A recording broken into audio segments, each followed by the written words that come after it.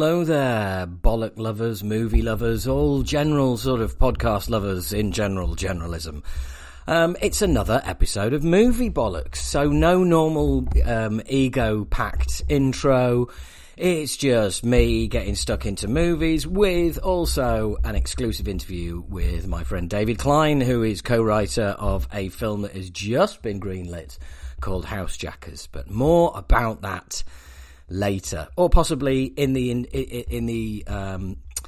description, and you've already read it. But lots of other podcasts around, lots of links in the instructions for you to have a little play around with. And let's get stuck in, shall we? I am going to review, as you probably already know, because I've probably written in the fucking description already, I'm going to review 20 movies and 3 TV series, so you don't have to. So let's get cracking, shall we? Straight off the bat, we have The Immortal.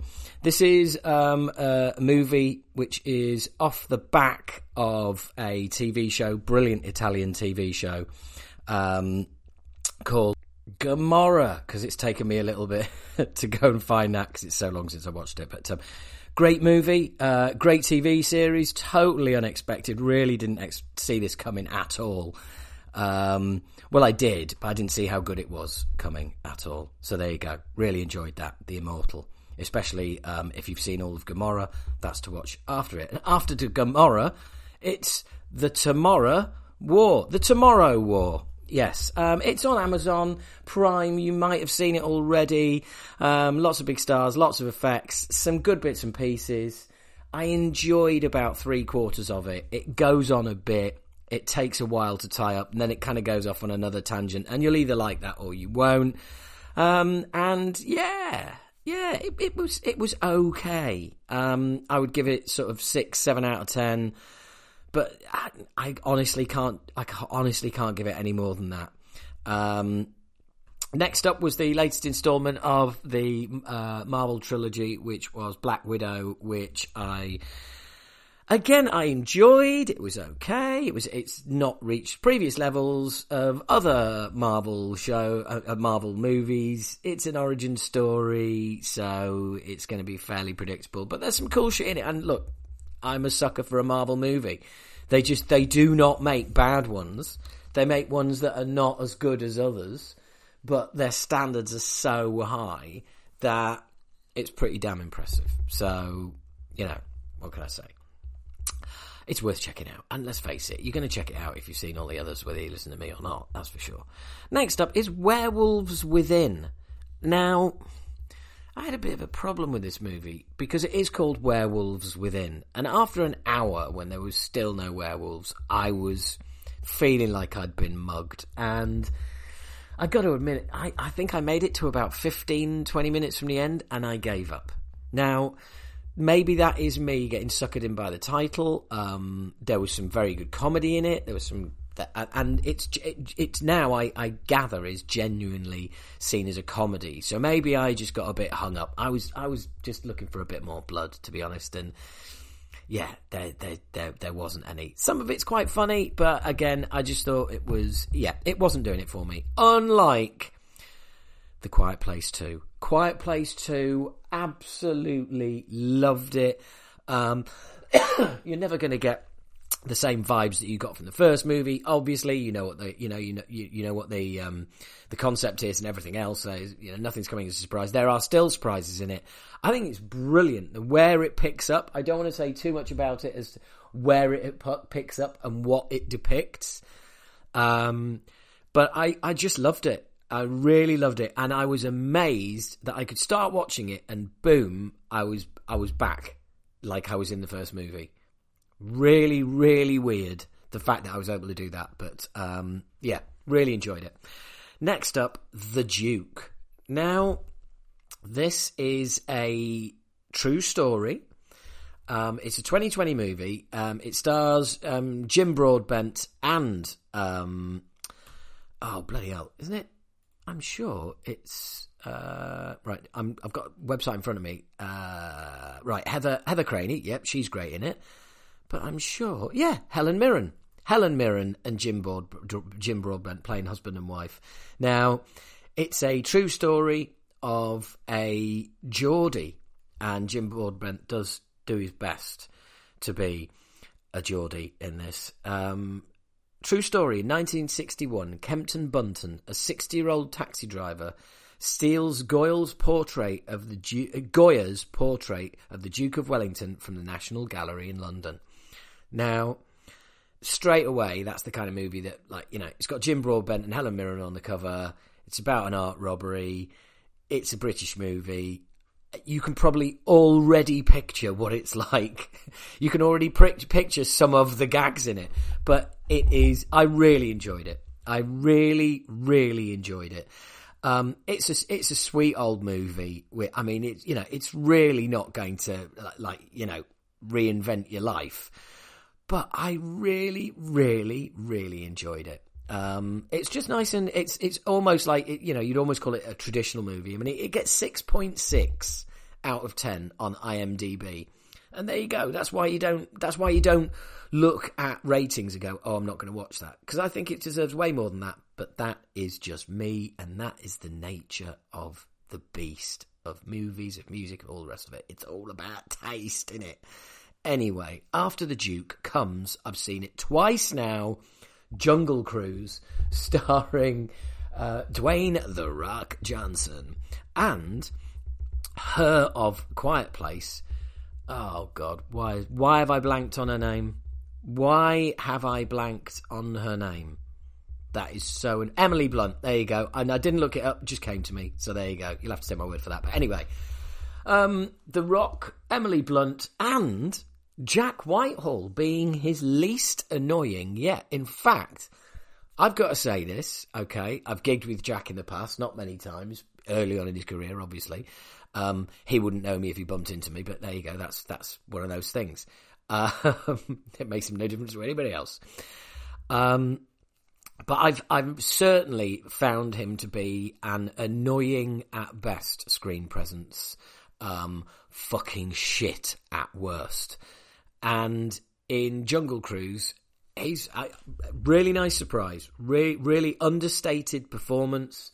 Really enjoyed it. Really, really enjoyed it. And yeah, Jungle Cruise, I loved it. Now, it has been compared a little bit unfavourably, I might add, with Pirates of the Caribbean. Not at all. It's got nods to, obviously, Indiana Jones, Romancing the Stone. There's some great comedy in it. But more importantly, the vibe, the chemistry between The Rock, Emily Blunt, and when he's there, Jack Whitehall as well. When all of it is great. And that, for me, is the foundation of the movie. You've got Jesse Plemons absolutely chewing the scenery, as is Paul Giamatti. Giamatti's in it for about fucking 5 minutes. It must have been like a nice holiday and a few quid. But anyway, I loved it. Absolutely loved it. Seen it twice. Totally recommend it. It's just good. It's just a good time, good fun family movie. So there you go. Sorry, having a little bit of a coughing fit there. Right. What's next? Right, let's have a look. Quiet Place, The Duke, Jungle Cruise. Next up, right, Into the Ashes. This is a hard movie. A hard movie. It's 1 hour, 40 minutes long. It's from 2019. It only gets 5.2 on IMDb, which again I think is a little bit short. It's awesome. It stars Frank Grillo, Luke Grimes, James Badge Dale. Nick escapes his criminal past, and two partners get a steady job, a friend at work, and marries the sheriff's daughter. But his past catches up with him. Yeah, so it is one of those movies. His past catches up with him movies, yeah? Some wankers appear from his past movies. You've seen it 1,000 times, but you know what? When it's done well, as it is here, it's just as enjoyable as any other fucking trope, isn't it? You know? These are, you know, I guess they are sort of, it's a genre movie, isn't it? It is a genre of bloke gets out of crime, but then his mates drag him back in it. That's got to be... It's not a very snappy title for the genre, but there you go. Now, here's another one that's from a genre. This is very definitely from the horror genre. And this is The Boy Behind the Door. 90 minutes, horror film, watch it. Loved it. Kind of movie that within the first minute you are in. Because it does not fuck about. Yeah, that's Howard's official cinematic term for it's very well paced. Okay, my term for it's well paced is it does not fuck about. Ah, right, okay, sorry. I'm all over the place a little bit here, but yeah, anyway, Boy Behind the Door. Cracking, real scenes of ow, or, yeah, just really enjoyed it. Again, go for it if that's your kind of thing, all right? I haven't really said anything about it, have I? Okay. Boys are getting kidnapped and no one knows where or why. So there you go. Well, not kidnapped, they're getting disappeared. So anyway, let's move on. Don't want to tell you too much. Next, Those Who Wish Me Dead. Now, this is 2021, 1 hour, 40 minutes. Comes in at 6 on IMDb. Stars Angelina Jolie. A teenage murder witness finds himself pursued by twin assassins in the Montana wilderness with a survival expert tasked with protecting him and a forest fire threatening to consume them all. Again, I found it's a bit procedural. It's a bit like, oh, there's going to be a big scene here. Oh, and there is. Oh, and it's really well done. Great. I'm pleased for everybody. It's kind of one of those, really. It does what it says on the tin. It's enjoyable. Good performances. I mean, if it's on, yeah, is it worth going out of your way to find, like something like The Boy Behind the Door is, or Jungle Cruise, or any of the others? Not really for me. Not really for me. But here is a movie that is worth finding. And this one is called Pig. That's right. It's called Pig. As in pig. And it stars Nicolas Cage. And you think, Nicolas Cage, movie called Pig. That sounds mental. He's going to beat the shit out of people. It's not what you think at all. And that is to its benefit. It's a superb film. I mean, I have realised that I am actually a bit of a Nick Cage fan. I didn't realise this till I started listening to A Year in Horror, Paul Waller's podcast. Make sure you check that out. Make sure you subscribe there. Paul Waller of this parish. Definitely check it out, A Year in Horror. So anyway, yeah, Pig. Nicolas Cage plays a man who lives in a forest with a pig that sniffs truffles out, and that's it.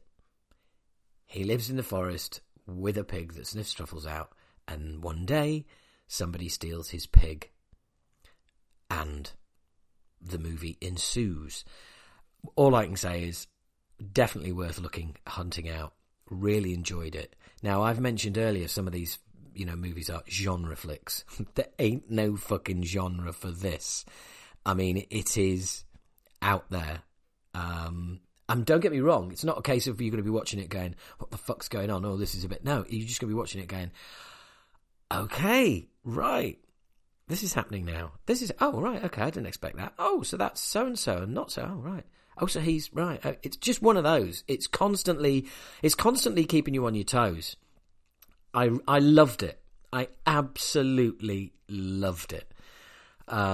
Properly welled up at times. It was really, really enjoyable. Really enjoyable. Next up, if you're interested at all, you'll have already seen The Suicide Squad. So here's my review. 7 to 8 out of 10. Really enjoyed it. Great action. Even better script, even better laughs. That was really what was going on with that. So there you go. The Suicide Squad. Check it out or don't, see if I care. And then hard on the heels of Suicide Squad, we have Fear Street. Now, Fear Street, Part 1, Part 2 and Part 3 are 3 horror movies on Netflix. And I watched Part 1 and thought, yeah, not bad. I watched Part 2 and I thought, yeah, not bad. I didn't watch Part 3 because I thought, I know what's going to happen in this. And a friend watched it and went, you were right. So, they're really well done. if you're going to watch one, watch the first one and see how it goes. You may be more engaged than I was, but after 1 and 2, and there is some nice bits. They're well done at times. Well, actually, 2 got a bit irritating. So let's just go for 1. See how you feel. All right. Next up, on Netflix, was a movie called Danger Close. Now, I really did, and I don't know why. I honestly don't know why, but this movie had me in pieces. I think it's at the end.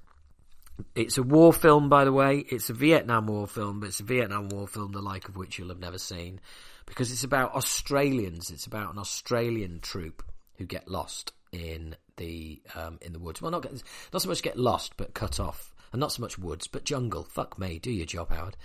Well, no one's paying you. Well, they kind of are. Well, yeah, sort of, but not for this one. Yeah, but that doesn't mean you get to slacken off just because it's not one that people pay for. Yeah, I know, but maybe there's a subconscious thing. Well, fucking sort your subconscious out and concentrate and focus for once, you fucking idiot. Fair point. Anyway, yeah, Danger Close, Australians in Vietnam. It's a brilliant story, great story, and it caught me by surprise. It really did catch me by surprise. It's been in my list on Netflix for quite some time, and I'd never got round to watching it, obviously, because it was still on my list. And when I eventually got round to watching it, I thought, this will be. It'll be all right, but it's not gonna be anything to write home about. Really enjoyed it.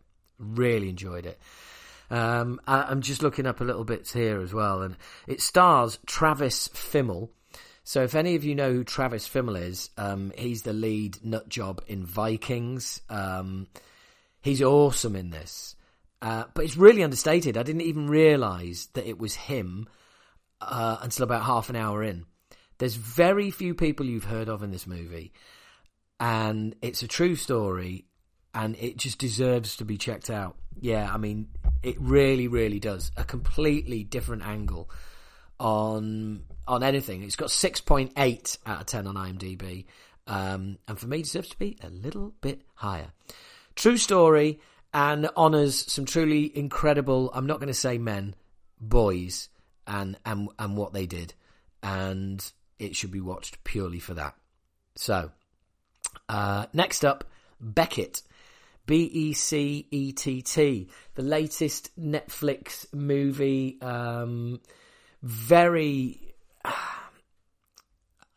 What can I say about this that isn't right? Actually, I was going to say, what can I say about this that isn't massively offensive?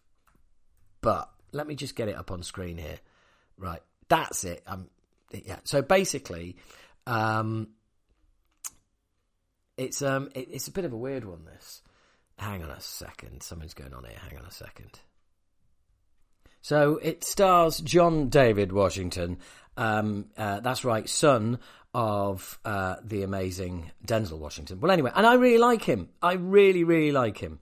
But this is the logline for the movie. Following a tragic car accident in Greece, an American tourist finds himself at the centre of a dangerous political conspiracy and on the run for his life. If you have ever seen a film that is anything like that storyline, you have absolutely no need to watch this at all.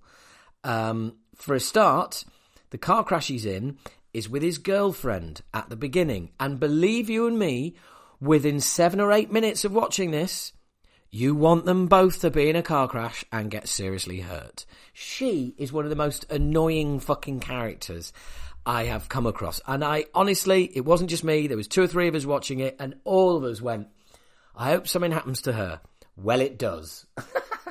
But that does not improve the movie. No, I mean, we've got all sorts of just shit here of running around, not getting hit by bullets, hiding behind stuff, and just always seemingly to be able to get out of a situation which looks impossible to get out of.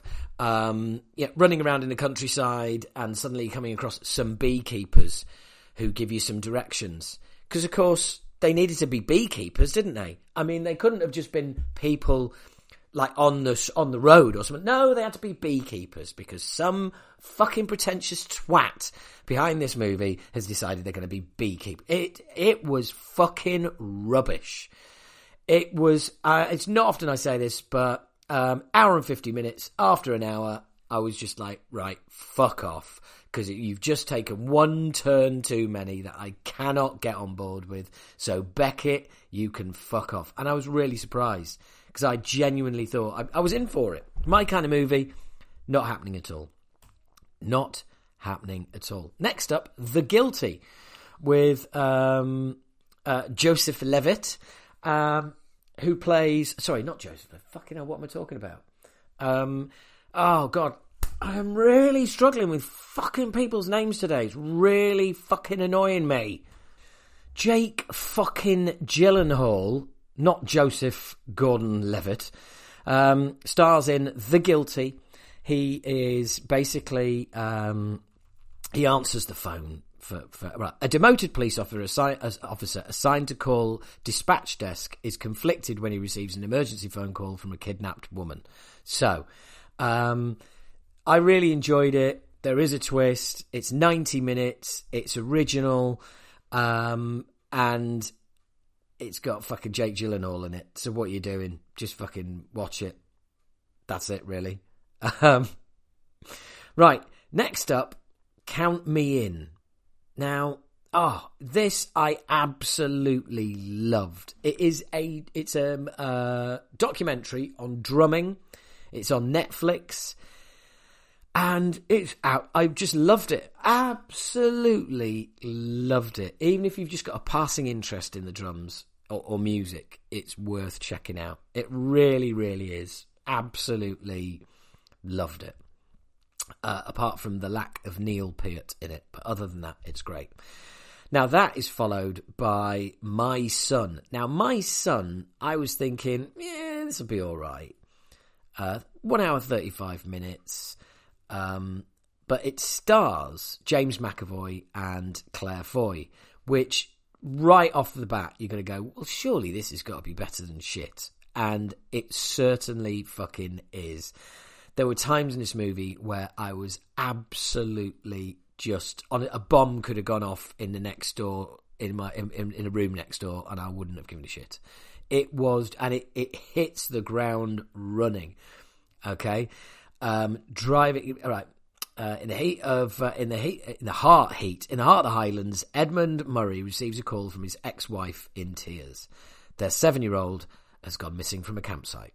Now, straight off the bat, as soon as the movie starts, I like saying that, don't I? Straight off the bat, right from the very beginning, you're at a pace because the boy has already gone missing, and it's boom, we're in, and you're on the, and it doesn't let up, and it just feels like you're just constantly reeling from one reveal to another.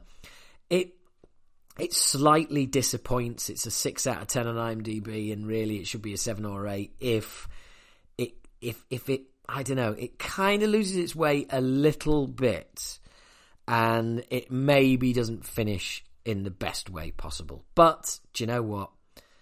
I enjoyed it. I really, really enjoyed it. Found it very gripping and absorbing. And if that's your kind of thing, yes. And, you know, James McAvoy and Claire Foy together are absolutely just brilliant. That movie is, again, that's called My Son. Although, look in the description. I should have put all of the movies in the description. Next up, The Final Girls. This has been on Netflix for ages, and it's a horror comedy, kind of. And it's 90 minutes, and I thought, oh, look, it's in there. Oh, I'm finally going to get round to watching this. It's really good. Really good. Really well done. Lots of heart, lots of gore, and lots of times where you're just not quite sure which direction it's going to go in. And laughs as well. It has it all. The Final Girls, I really enjoyed. Just as that knockabout 90-minute, chewing gum movie, it's a cracker. As is, again, now I think this is Amazon Prime. It's been on there a while, or possibly Netflix. The Hitman's Apprentice. Now, I have absolutely no idea why it has taken so long for me to watch it. But it was absolutely fantastic. It really was. The thing is, it's really not what you are expecting. It's, I don't know. I'm struggling, aren't I? It's just great. The Hitman's Apprentice. It stars Tim Roth, who is always a good laugh, and also another guy who I can't get up on IMDb at the moment. There we are. Oh, fucking hell! It's not even appearing on IMDb. What the hell's going on?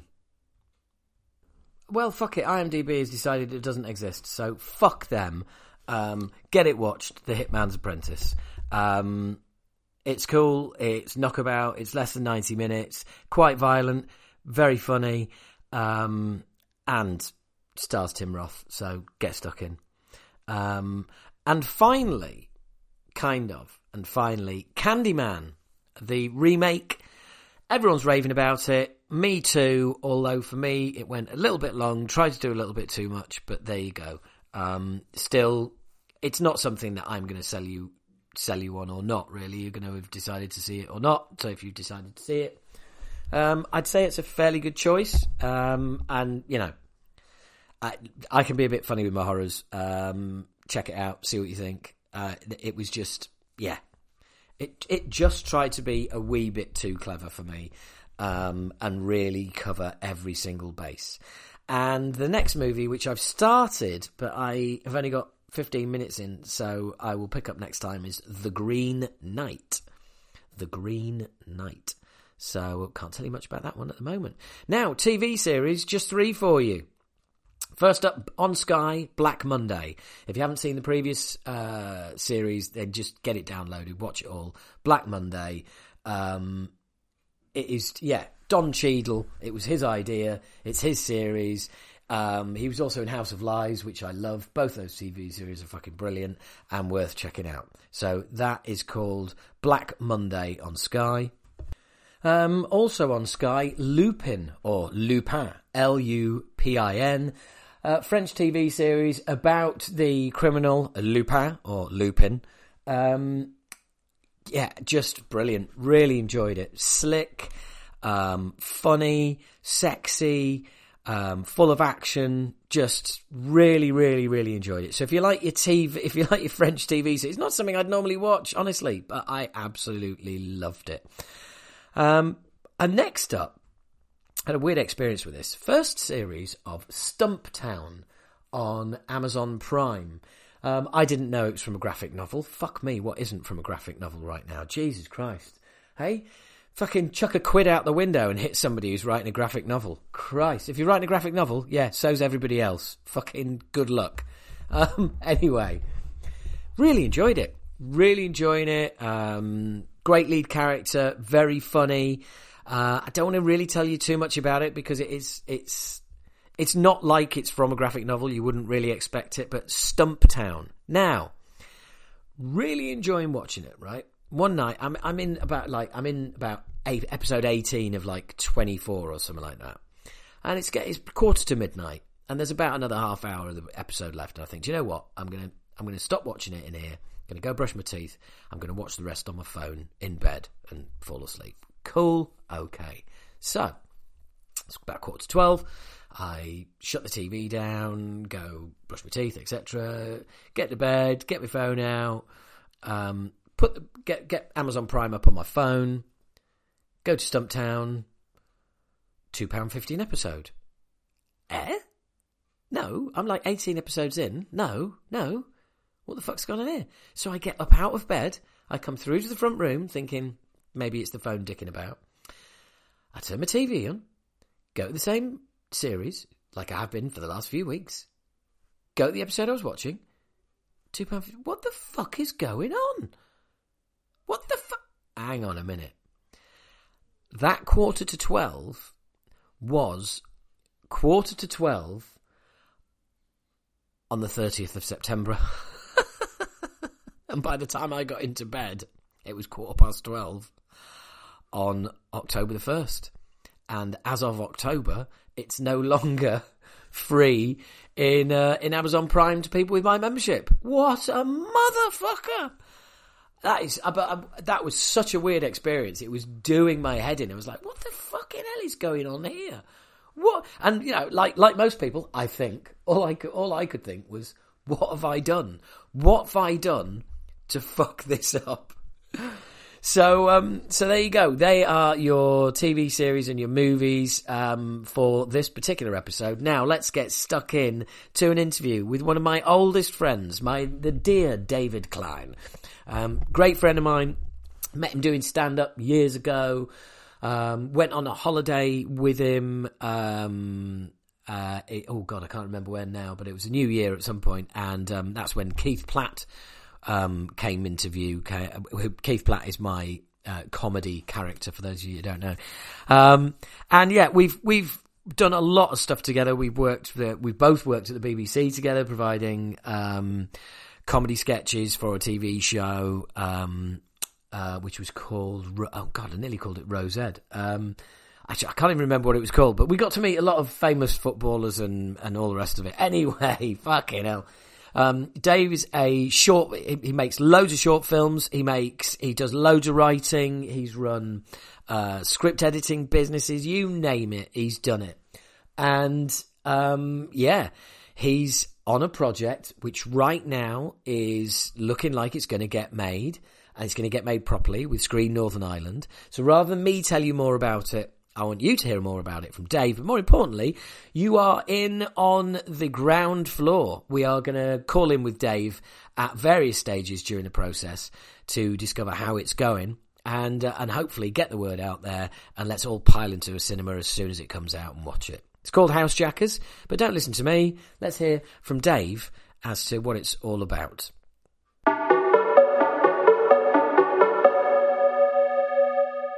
So now everybody knows that, we've known each other for years, that Keith Platt was created in your presence. And in fact, Keith Platt's one and only film performance is in a short film of yours. Where I met Phil Jackson, who's been on the show as well. So my apologies for taking so long to get you on. No problem. Everyone's busy. Yeah. Not me. Everyone well, else. you are. Well, you yeah, are now. I am. You are now. And I mean, after years of struggle and and quite a few successful short films, this is all kind of gathered pace quite nicely. So do you want to sort of take us back to the beginning? Because I know you kind of you and your co-writer sort of smashed this out fairly quickly, didn't you? Back to the beginning of my film career, or back to the beginning of the. Let's not go back that far. Let's try and stick to this story, and the story of how basically you go from an idea to writing it to where you are now. Well, Brian and I met at Brian McGleenan, who people will know. You search for him, you'll come up with. He's a journalist for the Express and Independent. His particular area of interest is Bitcoin, but that's another story.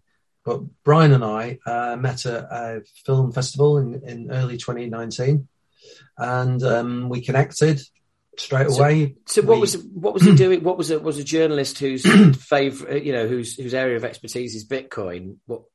He's a filmmaker, and you bumped into him at a film festival. What the fuck is he doing there? Well, we both had films on, and he's a filmmaker. He's a filmmaker as well. So Brian is he's probably a little bit more advanced than me in terms of the films that he's had funded. So he's had a few short films funded previously. But we connected straight away. But for me, he put me to shame because he's very cine literate. He'll talk about stuff that I've never even heard of, particularly Korean cinema, which I'm like, oh, well, that sounds interesting. I must check that out. But we found that we had a similar interest in types of stories we wanted to tell. And we corresponded thereafter. And he told me about this idea he had for a short film about AI.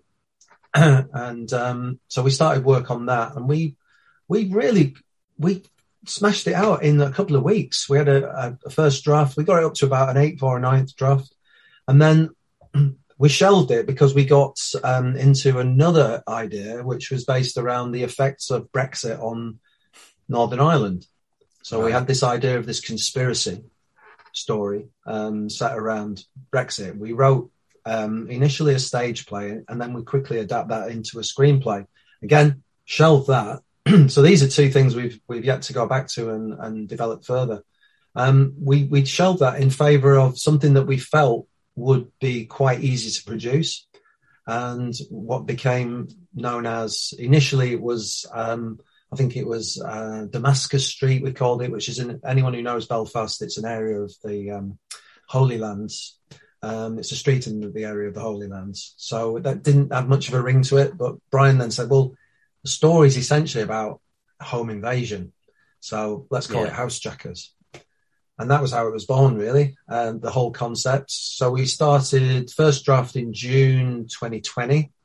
And we finished the first draft by September. Right. And then it went through 5 or 6 more drafts, which took us up to March this year. And then we felt confident that people would get it. They'd understand it. There wouldn't be too many questions particularly about the plot, which was easy to fix, but particularly the depth of characterization, which we'd worked on as well, because the story's based partly on Brian's experience. A lot of it is based on what actually happened to him. So it was quite good to be able to draw on that experience from him. Well, there's two things that I just wanted to there's two things I wanted to pick up on there. Firstly, I've said a lot on this, and whenever I have people on, the phrase "write what you know," and writing something where the person you're writing it with went through something very similar to this, and that's what inspired the whole thing. That's huge, isn't it? It's absolutely that gives you a big step forward. And secondly, for people listening and for everyone, it's important to highlight that when you are writing, when you are not unknown, but you're on a level where it's tough to get stuff made. You can be writing the best thing ever about AI, but if it's going to need 100 million to make it come to the screen, the chances of your idea ever making it to the screen are fucking slim. Whereas, like you say, and there was something else as well, which was larger scale, and you shelved both those to concentrate on something that you knew you could. You had presumably you developed a rapport and a chemistry between the two of you working on those other two things, and so it's kind of like, right, okay, let's really hone our skills and work on something that he's mentioned this idea. I mean, having written with you myself, I know that the two of you will have had the conversation, and he'll have sort of started mentioning this story, and you'll have gone, hey, hang on, we need to write this. This is what we need to do. And that self-contained thing is very important as well, because it is all about cost ultimately. And so if you can write a script that is punchy, that rings true, that's well crafted, but is also not going to cost a load of money to make, that's the ultimate, really, isn't it? That's what you're really looking for. Well, that was the appeal. So we did this in March. We did a rehearsed reading. The other key thing is, it's worth pointing out, is writers often think that the script is enough. Not anymore. Not in this day and age. I created a pitch deck. I've been creating pitch decks for a number of my own films. I wrote a spec TV series, and I'm yet to get that in front of anyone. But part of the process was creating the pitch deck, which is, for people who don't understand what a pitch deck is, imagine it as a presentation of the idea. So it's visuals, it's suggestions for casting, it's summaries of the story. So if you've not got the time to read, in the case of my TV drama, it was over 300 pages of script. If you've not got time to do that, and who has, you can just look through 12 pages of a pitch deck and go, oh, I understand what this is about. This sounds quite interesting. Yeah. So we created a pitch deck for Housejackers, and we also went a stage further. We made it almost impossible for people to ignore it as a concept, because we created a version of it in the form of a table read, which one of the advantages we found of lockdown was everyone's communicating on Zoom. So everyone was more likely to get in the room, so to speak, on a Zoom meet. So we had a dozen actors, and our friend Phil Jackson kindly directed it for us, the read. So we did a number of rehearsals, and then we got everyone in the room to do the read. And then we cut together. I read the stage directions of the script, but then we cut together all the performances and created a 2-hour version, way too long for the actual running time of the film, but with various problems that we had with internet connections and things. There's a few little blips here and there, but we had a version of it. So we packaged that up then with the latest draft of the script, the pitch deck, and a link to the Vimeo video of the read. And we got interest. We sent it out to about a dozen production companies, and we got interest from 3.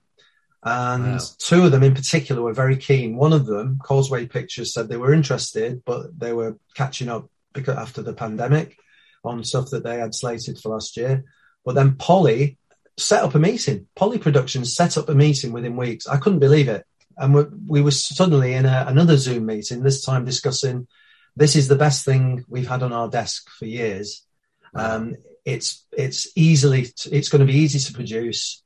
It's low budget. It's exactly what we're looking for. We were just having a conversation about, we need a script that's easy to produce. It's contained.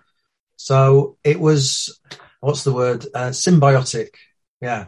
And, it just worked. Everything was right at the right time. So it's, the idea of luck. We'd done a lot of prep, and then the opportunity arose. So it wasn't luck. It was. Look. I always look. You made your own luck. Exactly. There's no such thing as luck. You make your own luck. You know, it's the old. Yeah, I worked for 10 years to become an overnight sensation. Yeah. But so you go from the first meeting on Zoom, and they're saying, we love this. Actually, can you just bear with me 1 second? I'm just going to pause. Yeah. And by the miracle of the pause button, we're back. So you went from that first Zoom meeting and them saying, "Oh, this is great." So where's it go now? Well, beyond that, we then suddenly found ourselves in another meeting with Danny, who was he's company director of Polly. My dog's just come in the room, by the way. It's not a ghost entry. Yeah, it looks mysterious. Speaking of housejackers, the door opens mysteriously. It's my dog.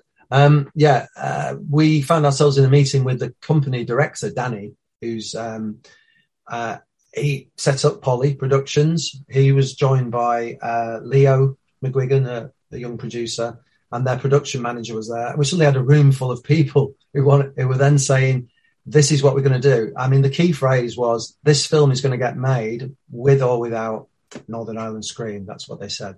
Ideally, they wanted Northern Ireland Screen on board because of their experience in not only nurturing new talents and bringing people through, but also they've made lots of different productions. And Polly are a new company. They'd only done a number of shorts, which had been pretty successful, but this was their first feature film. So steadily then over the next few weeks, following a number of additional meetings, we then found ourselves in the position where they offered us an option on the script. So an option is an agreement that they will make the film in a set time, and that by way of paying us a retainer, if you like, an option fee, we don't take it anywhere. We give them the opportunity to try and make the film. In this case, it was 24 months. And that was kind of, when was that? That was July. That brought us up to July. And then a series of further meetings, we got Northern Ireland Screen interested. They knew about the script anyway, because Brian had already sent it to their head of development, and she said she really liked it. She had a few issues she wanted to discuss. But then when Polly took over, they seemed to take a step back. But then Polly needed them on board, and also they needed to try and get a distributor. Now with Northern Ireland Screen, if anyone knows about regional agencies, they command a lot of respect in the industry. We're more likely now to get a distributor and a sales agent with Northern Ireland Screen on board than we would be if it was just an ordinary production company. Again, this is something else. Like we were talking about the business side earlier, and about making it filmable, making it easy, and looking further down the line. The other part of that is that there's getting a film made, and then there's getting a film distributed. Yeah, and it's, for instance, it's like making a YouTube video and sticking it on YouTube. It's like, great, we've made the YouTube video and that's wonderful, but it's now up there amongst millions of other clips. Why would anybody watch it? And it's like, you've got to get it out there somehow. That's it.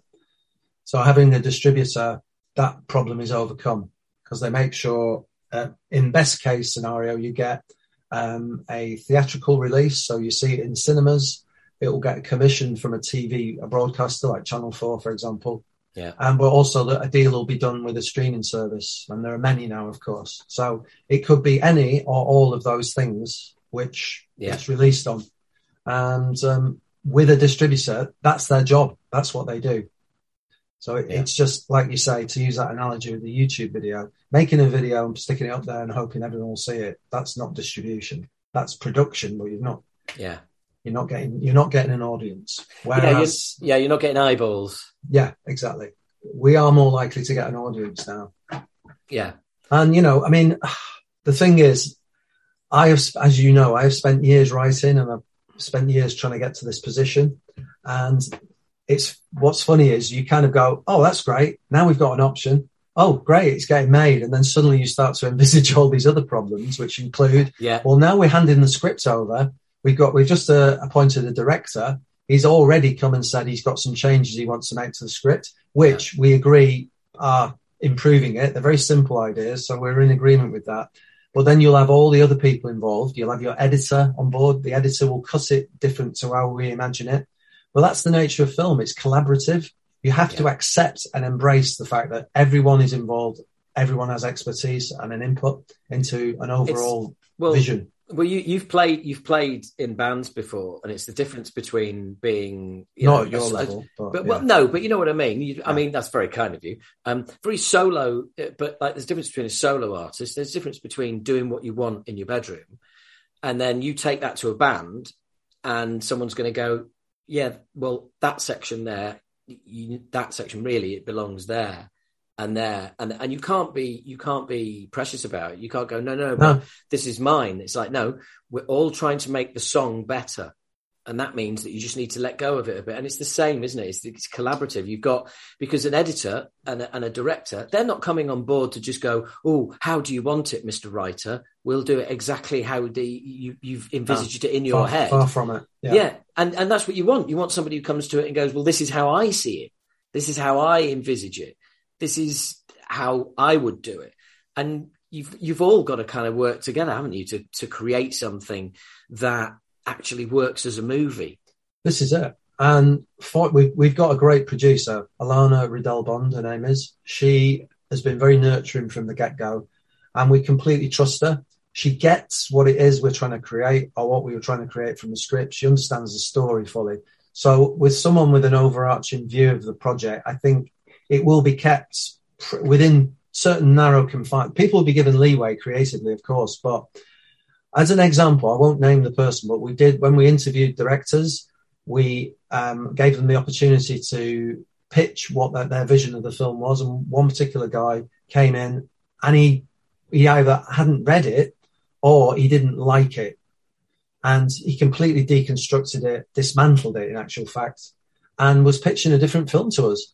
Right. And we said we can't work with him because he's not prepared to work with us. There's a difference. But also, it's like, hang on, if you could, if you're coming in to pitch being a director for this movie, don't present another one. Exactly, you got it. Yeah, it's like you're auditioning for this job, man. Yeah. That's it. You're pitching for something else. Enough people have seen it, have read the script and like it, to think that it's good as it is. We're not, as I've already said, we are more than prepared to change it. We have got several drafts to do, tweaks and amendments. We've got to shorten it for starters. We've got to take stuff. It's a bit of a kill your darlings moment because we've got to lose some of the stuff that we thought was hilarious. But they said it's too long, so we're going to take some of those bits out.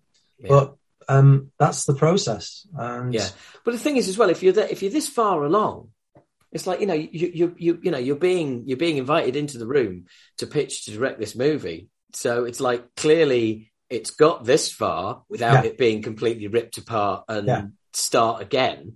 Yeah. That's just... Yeah, well, I've encountered that before. I saw it, I worked at the BBC and I'd meet people there.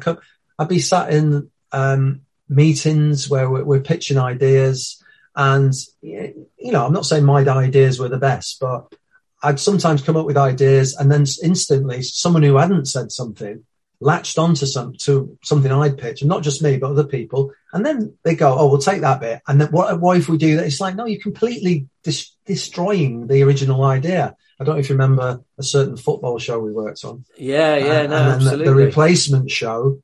It was the end of my tenure at the BBC. When, but the thing is, also, I do think there's a certain amount. I think there's a certain amount of how can I put it?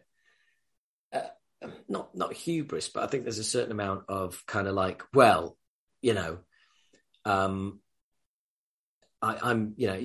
you're asking me to come along and pitch as a director. Well, here's what I do, and it's like, this is what I bring to the party. This is what I do. Yeah, and which maybe maybe works for for stuff. But it does sound a bit sort of counterintuitive. It reminds me of bands being pitch producers. Do you know what I mean? Yeah. And it's like, producer coming in going like, I'm going to soak the drums in reverb and we're going to make it sound really huge. And you're like, they walk out and you just think, what the fuck album is he making? Yeah. He's never heard any of our stuff or seen us live. Clearly he's got no idea. It's the same thing, isn't it? That's a really strong comparison. Yeah. It's like a dick swinging contest for these people, Yes. And it's like, again, going back to Alana, she went, "Nah, we're not having him." And that was pretty much it. She didn't say that, but you could tell. It's like, it goes back to her. She understood the story. And so we went, in the end, we've gone with a really young guy. He's only 29. He's only made a few shorts. God, bloody hell, we're aging, mate. A really young guy, 29. I know. Don't you mean just 5 years older than us two? He's old enough to be my dad, my son. I'm old enough to be his dad, even. Sorry. The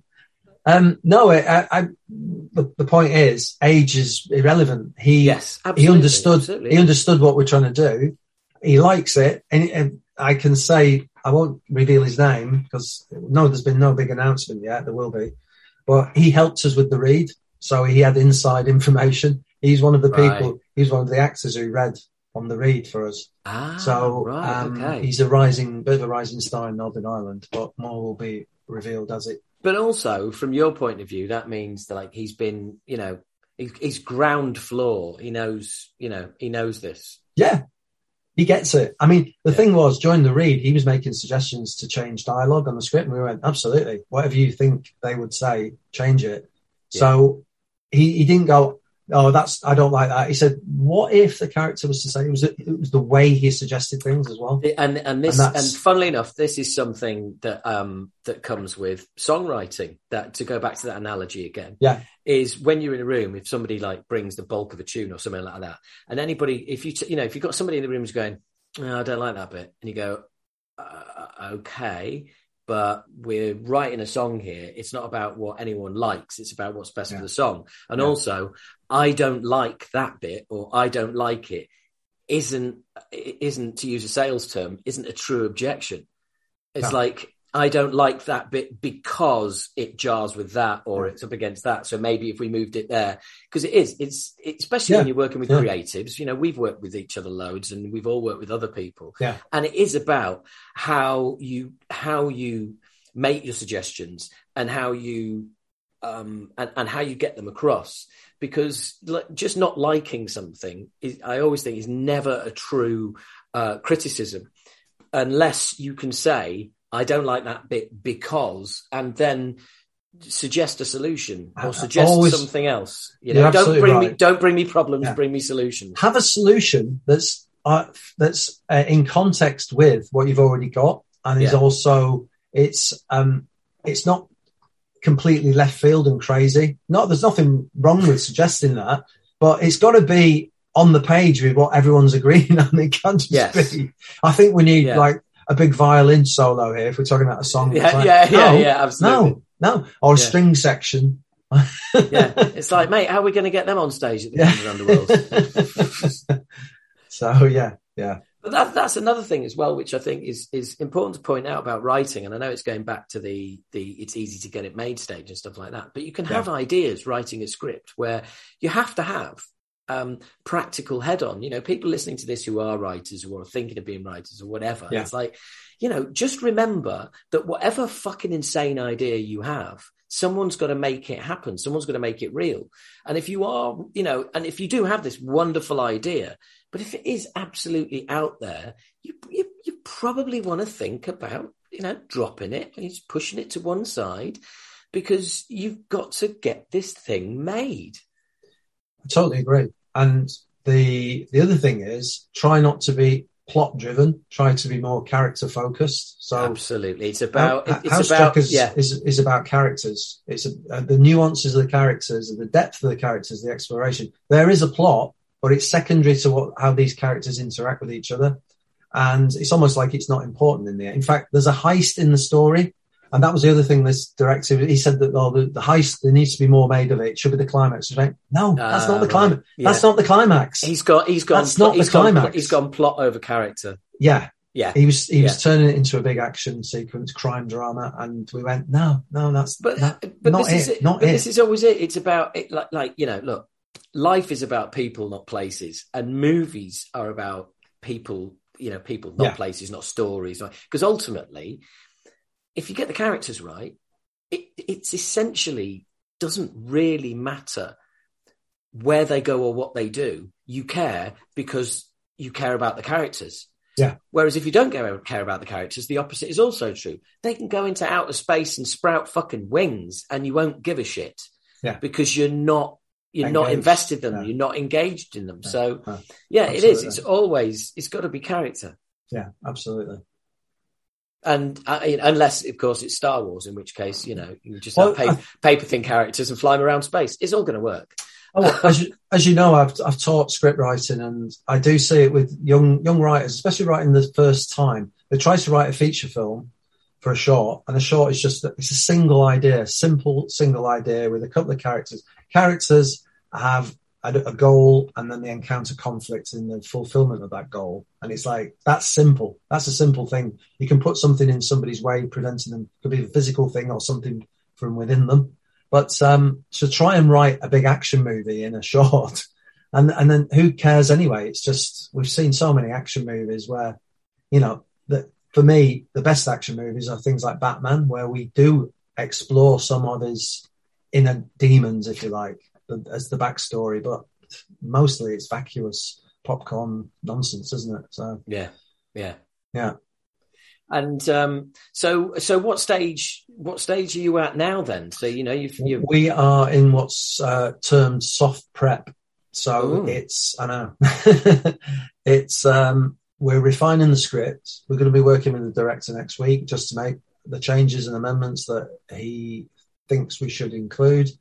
And then we've got a casting director, and she's going to be looking for suitable talent to play the various parts. We've had, because of the people who did the read, we've got several of those people we think should be allowed to at least audition for the parts, given that they sacrificed a lot of time to help us get the read done. So that's nice of you. Yeah. They're going to look at that. Well, to be fair, because the guy I mentioned, he was one of the people who read for us. He has said the same thing. He wants to give some of those people an opportunity.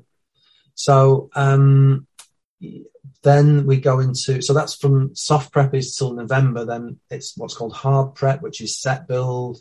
It'll be all the heads of department in place doing all their tests, camera tests, various rehearsals with the actors as well. And then principal photography is for just after Christmas, first week in January, all the way to January. It's 4 6-day weeks. It's going to be really, really tough schedule. And then post-production is February to April. And that's kind of, it's remarkable, really, that it's less than 2 years old, the project. Yeah, I know. And some people wait 5, sometimes 10 years to get their film made. So you've done it. Yeah, I mean, you've done all sorts of projects that have either like got so far and never got over the line, or I mean, let's face it. We've worked on scripts for longer than 2 years. So, but that's when you say principal photography, is that filming? Is that shooting? That's all the main filming that you're going to do. So it doesn't. So why is it called principal photography? Because there is no photography going on. It is filming, right? We're just going to, and then it's making the film. It's shooting the film, filming the film, but it's called principal photography. Yeah, it's the coverage. It's all the planned shots, and then of course beyond that there'll be what are called pickups, where they get to the edit and go, "Oh, we need that shot there. Or that's not quite right." There'll be some reshoots as well. Hopefully not, because of the budget and time. But 4 weeks is not long. I mean, the shortest. I actually worked on a film where I met Deborah, my partner, and that was 6 weeks, and that was tight. That was a TV film. But it's interesting. That makes me nervous, to be honest, because it's having made films myself. You're always looking at the clock. But you have to sacrifice shots. If you sacrifice shots, you're sacrificing the storytelling element. So but by the same token, it's not your that's not your absolutely. It's not my. That's not your role in this. It's not my problem. No, not my problem. No.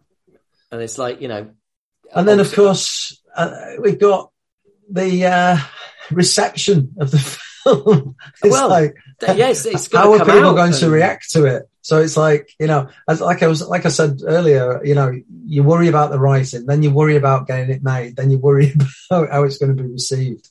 So but hang on. Never mind how it's going to be received by everybody, how it's going to be received by you. Yeah. I mean, you might, you might see like a final edit or whatever. You'd be just like, well, there's an element of what we wrote in there. Yeah.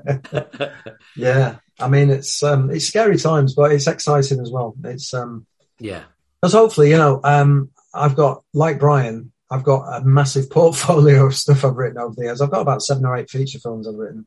You and I started something a couple of years ago. Remember the rom-com idea? Oh, and I know, mate. I've still got the notes for that. I've still got the notes. So at some point we'll go back to that. Well, when we can get it made. Yes, absolutely. But even then, I think we did establish that it was like we did keep it down to like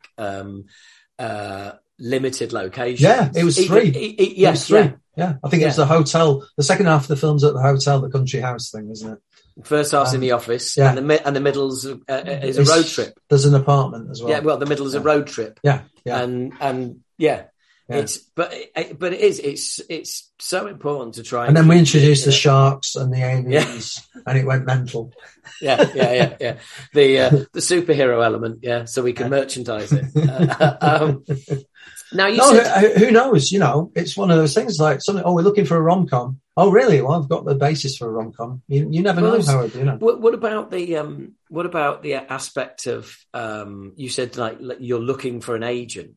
All of a sudden you've not been in this position. You get someone turns around to you and goes, "Oh, like who's your agent?" And you're like, "Well, I haven't got one." Well, as somebody said to me, an industry friend, he said, "You don't need an agent to get, because look how far you've come without an agent, but you need an agent." Well, that doesn't help me at all. He said, "No, you need, because moving forward, hopefully the film is, firstly, it makes the money back that they spent on it, at least, hopefully a bit of a profit, and it gets some kudos, critically. People say, oh, this is a good film. If they say that, job done. But on the basis of that, you're then going to be in demand. People are going to want you. They're going to say, "Oh, you did that. Okay, well, could you work for us? Could you write something for us?" So you need an agent to, having a band manager to negotiate all the stuff that is horrible, the nitty gritty things. Absolutely. But and where money's concerned as well, you need that person to know they're getting the best deal for you. But I mean, that's, for me, getting more work is the main thing. getting more work, getting more writing work. Because as you know, I've wanted to be a writer for over 20 years. So, well, you know what they say: if you can do. If you can't teach, then, well, you're doing both. So, well, what if you can't teach? Then you're fucked. Yeah. But I know, I get it though. It's like, you do need an agent. Well, you've got this far, but now you need an agent to be able to keep things going. I mean, career progression. Yeah, but it's the same as when I got my band signed to a record label at 17. It's like, right, great, well done. But now you need a manager. I mean, proof you don't need a manager to get a record deal is that you've already got a record deal. Yeah. But you now need to get a manager because there's going to be a shitload of stuff to do with the industry that you haven't got a clue about. And also you don't want to be dealing with anyway. No, you want to be creative. Yeah. It's like any business, isn't it? You have people in the roles that they're good at, and anything they're not good at, you take out of their way. So they're just doing what they're good at. And that's an agent's role, isn't it? Is to just basically you just write, nuts and bolts, bean counting. I'll do the other stuff. Yes. Yeah. Yes. Or indeed, counting nuts and bolts. No, I mean, to be fair, some agents are very creative as well. A lot of them are now producers. So yeah. Some of the bigger agencies, they've got producers on their books who work as agents. So yeah, I mean, delivery. Hang on. All right.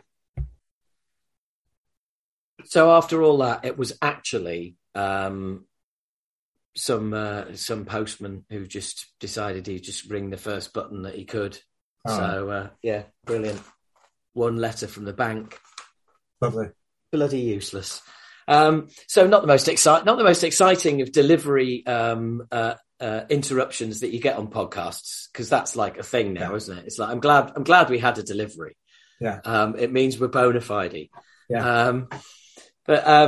So getting an agent, where are you in that, at that stage, Well, interestingly, I mean, I thought, this is a green light to get an agent, getting the option agreement. So I furnished an email and spun it off to the way I've approached it is I'm doing one at a time, because I'm working on the basis that if somebody likes us and they come back and say, come and meet us, I think that's the right way to do. I liken it to dating. It's like you ask a load of girls out at once and they all come back and say, I'll meet you.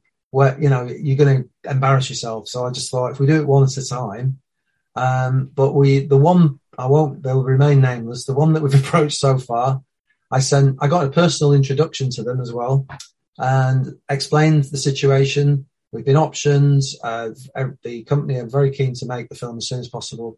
And I got a very polite email back saying, great, send us the scripts along with another script. So I sent them the two feature scripts we've written, and I'll get back to you. And that was about 8 weeks ago. Nothing. Yeah. I have since updated that same agent about 3 times with progress that we've made. Nothing. Not even a bit busy at the moment. I'll get back to you. So go back to the off-air discussion about reliability. It's very frustrating. But I get it. I mean, for me, I just want to be able to move forward. If he doesn't like it, just say it's not for me. Fine. Yeah. But then again, he may not have read it yet. But so also, I don't know. I don't know where we stand. But but to be honest, the other way of looking at it, to look at it, use a dated musical comparison is, I've got 300 demo tapes here, and I am not writing back to 299 and saying, sorry, but this isn't for me right now, and then signing one of them. I'm just, it's like, ultimately, you sent me your demo. Yeah, you sent it to me. I didn't ask you for it. I owe you nothing. Yeah. If you hear back, it'll be a yes. And everything else is no. Yeah. I know the feeling. No, but that's it. Well, when I was like, shopping the first Acid Rain album for 29 years around, and I'm still waiting for replies from some labels. I mean, I'm presuming it was a no. Yeah. But it's like, well, yeah, okay, fine.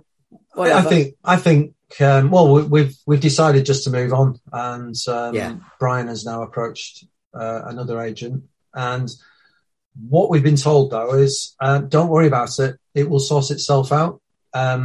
Because of the film is being produced under the Northern Ireland Screen New Talent Focus Scheme, there will be an interest in all those involved in it anyway. So it's likely that we'll get picked up that way.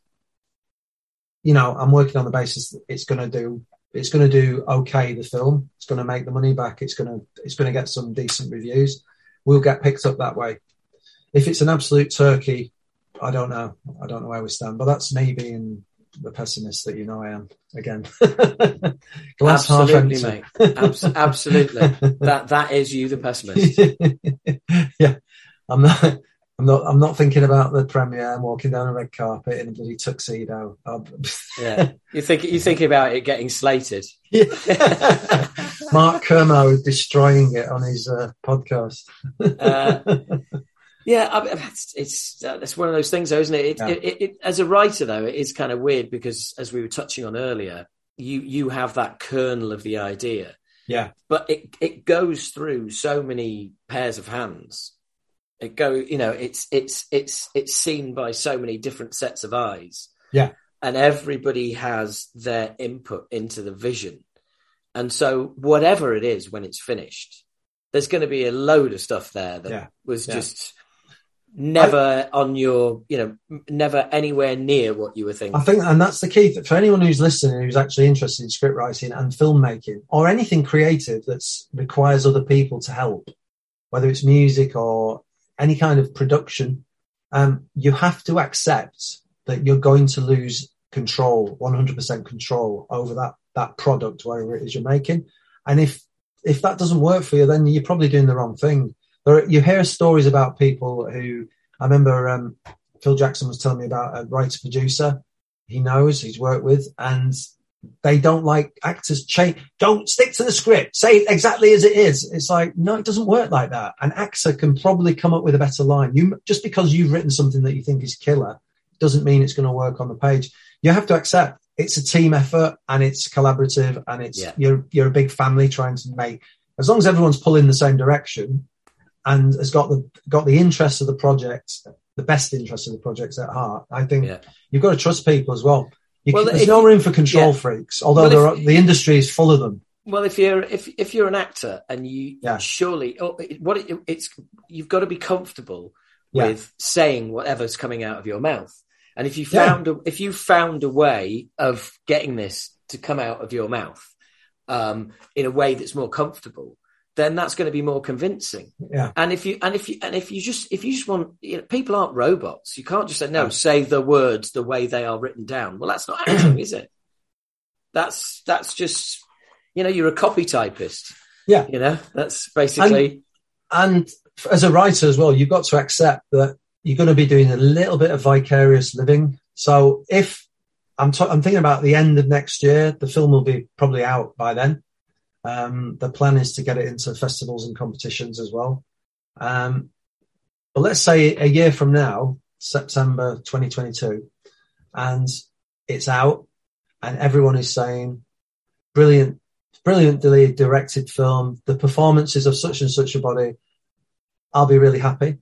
Yes. If I'm not mentioned, I'll be really pleased. If, on the other hand, people are saying, terrible script, the worst film I've seen, then obviously I'll be depressed. But for the director and the actors to get the kudos, I don't mind. That's great. Because anyone who's in the know and anyone who's making stuff, they understand that everything starts from the script anyway. Yeah. So. But this is it. Writers very rarely get the credit they deserve. And until years ago, I was the same. But without the writing, without that bedrock, without that idea, I mean, it's literally.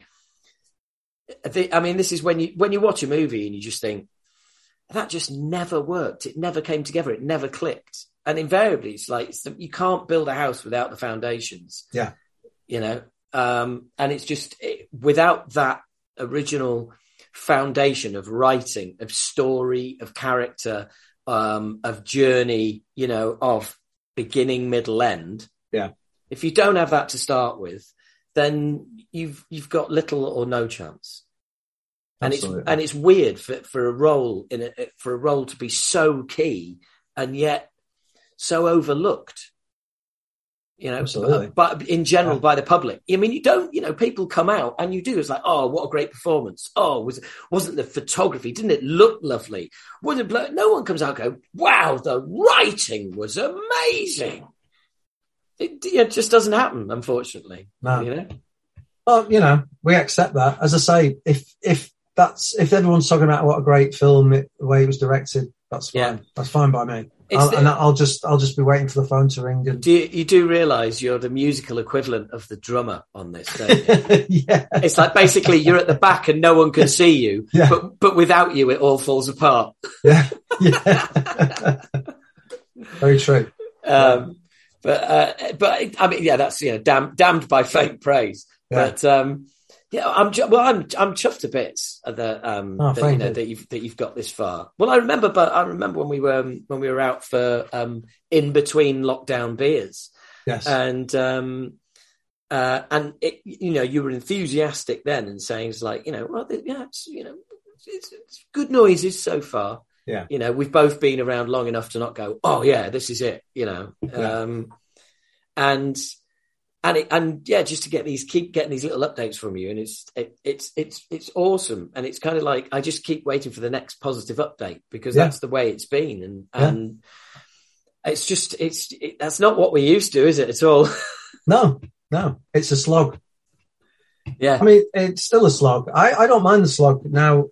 Things seem to be happening. It's the slog where nothing's moving, nothing seems to be going forward, and but. I've done a lot of that over the years, but looking back, I had to do that slog as well. And it probably was because I wasn't right or ready. I think there's this notion now that in this age of entitlement where people want everything instantly and you have to work at it. You have to develop your craft. It's like Emma Raducanu, the tennis player. Everyone's going, oh, it's amazing. She's 18. It's like, yeah, but she's been playing tennis for 13 years. Yeah. That didn't just happen. 13 years. Staying behind late, practicing a serve and stuff. So it's like, it's the same with writing, just sat in a room on your own, largely. Just the adage is you have to write 1,000,000 words of crap before you find something that's good. And hopefully I've written my 1,000,000th word. Well, speaking as somebody who's, you know, who's known you for years and has written with you and all the rest of it, I'm just, I just endorse everything that you said. It's all hard work. I mean, fuck me, you and Lawrence Fishburne had a movie greenlit together. Yes. And then the Iraq War happened and it all came fucking tumbling down. Oh, yeah. George Bush, Tony Blair. Thanks a lot, mate. Exactly. Yeah. So there you go. It's like, yes, that's right, listeners. Though that is exactly what happened.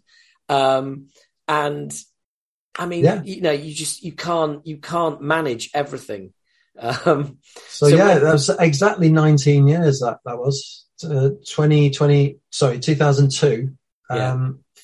I learned from Lawrence Fishburne, who I'd supported for about 10 months, writing an adaptation of The Alchemist, that it was going to be made into the film that he developed the script that I'd supported him with. And then George Bush decides to blame Saddam Hussein for world terrorism. Yeah. And Tony Blair supports him, and the rest is history. Yeah. So the film went away because it was going to be made in the Middle East and it was deemed unsafe. So Tony Blair is not only a war criminal. But he's also responsible for putting a 19-year delay in your career. On my career, the bastard. Yeah. I mean, bigger picture here, guys. Bigger picture. Yeah. Well, look, mate. Thank you so much. It's been awesome. Pleasure, mate. And sorry it's taken so long to get around to. Well, I hope you enjoyed that and found that to be somewhat informative as well. It's a funny old business, isn't it? Hey, the movie business. And I'm not going to claim I know any more about it than than anyone else, to be honest. Dave's the man to ask, not me. I hope you really enjoyed that. We've got a mixture of reviews and interviews in that one. And look, Movie Bollocks will be back. There'll be more episodes with Dave as I keep checking in on how House Jackers is coming along. If it even ends up being called that, who knows? Great title. Love the title. But you know what? Sometimes things get changed. So, thanks for listening as always. As always, please do tell your friends, tell your family, tell your enemies, tell everybody to listen to Talking Bollocks, Movie Bollocks, and even Old Bollocks with myself and Stephen Oldhead Ivy. That's right. All you need to do to get all of this is subscribe to this channel. And if you really want, why don't you subscribe to Patreon, where you can support all the podcasts and put money in my little pocket? That'd be nice. Please, if you don't mind. You can do that at patreon.com/Howard H. Smith, or click the link saying support this podcast on Patreon in the description wherever you're watching it. And remember to subscribe. Thank you very much. It's been a pleasure being in your ears. Have a great week. Speak to you on the next one.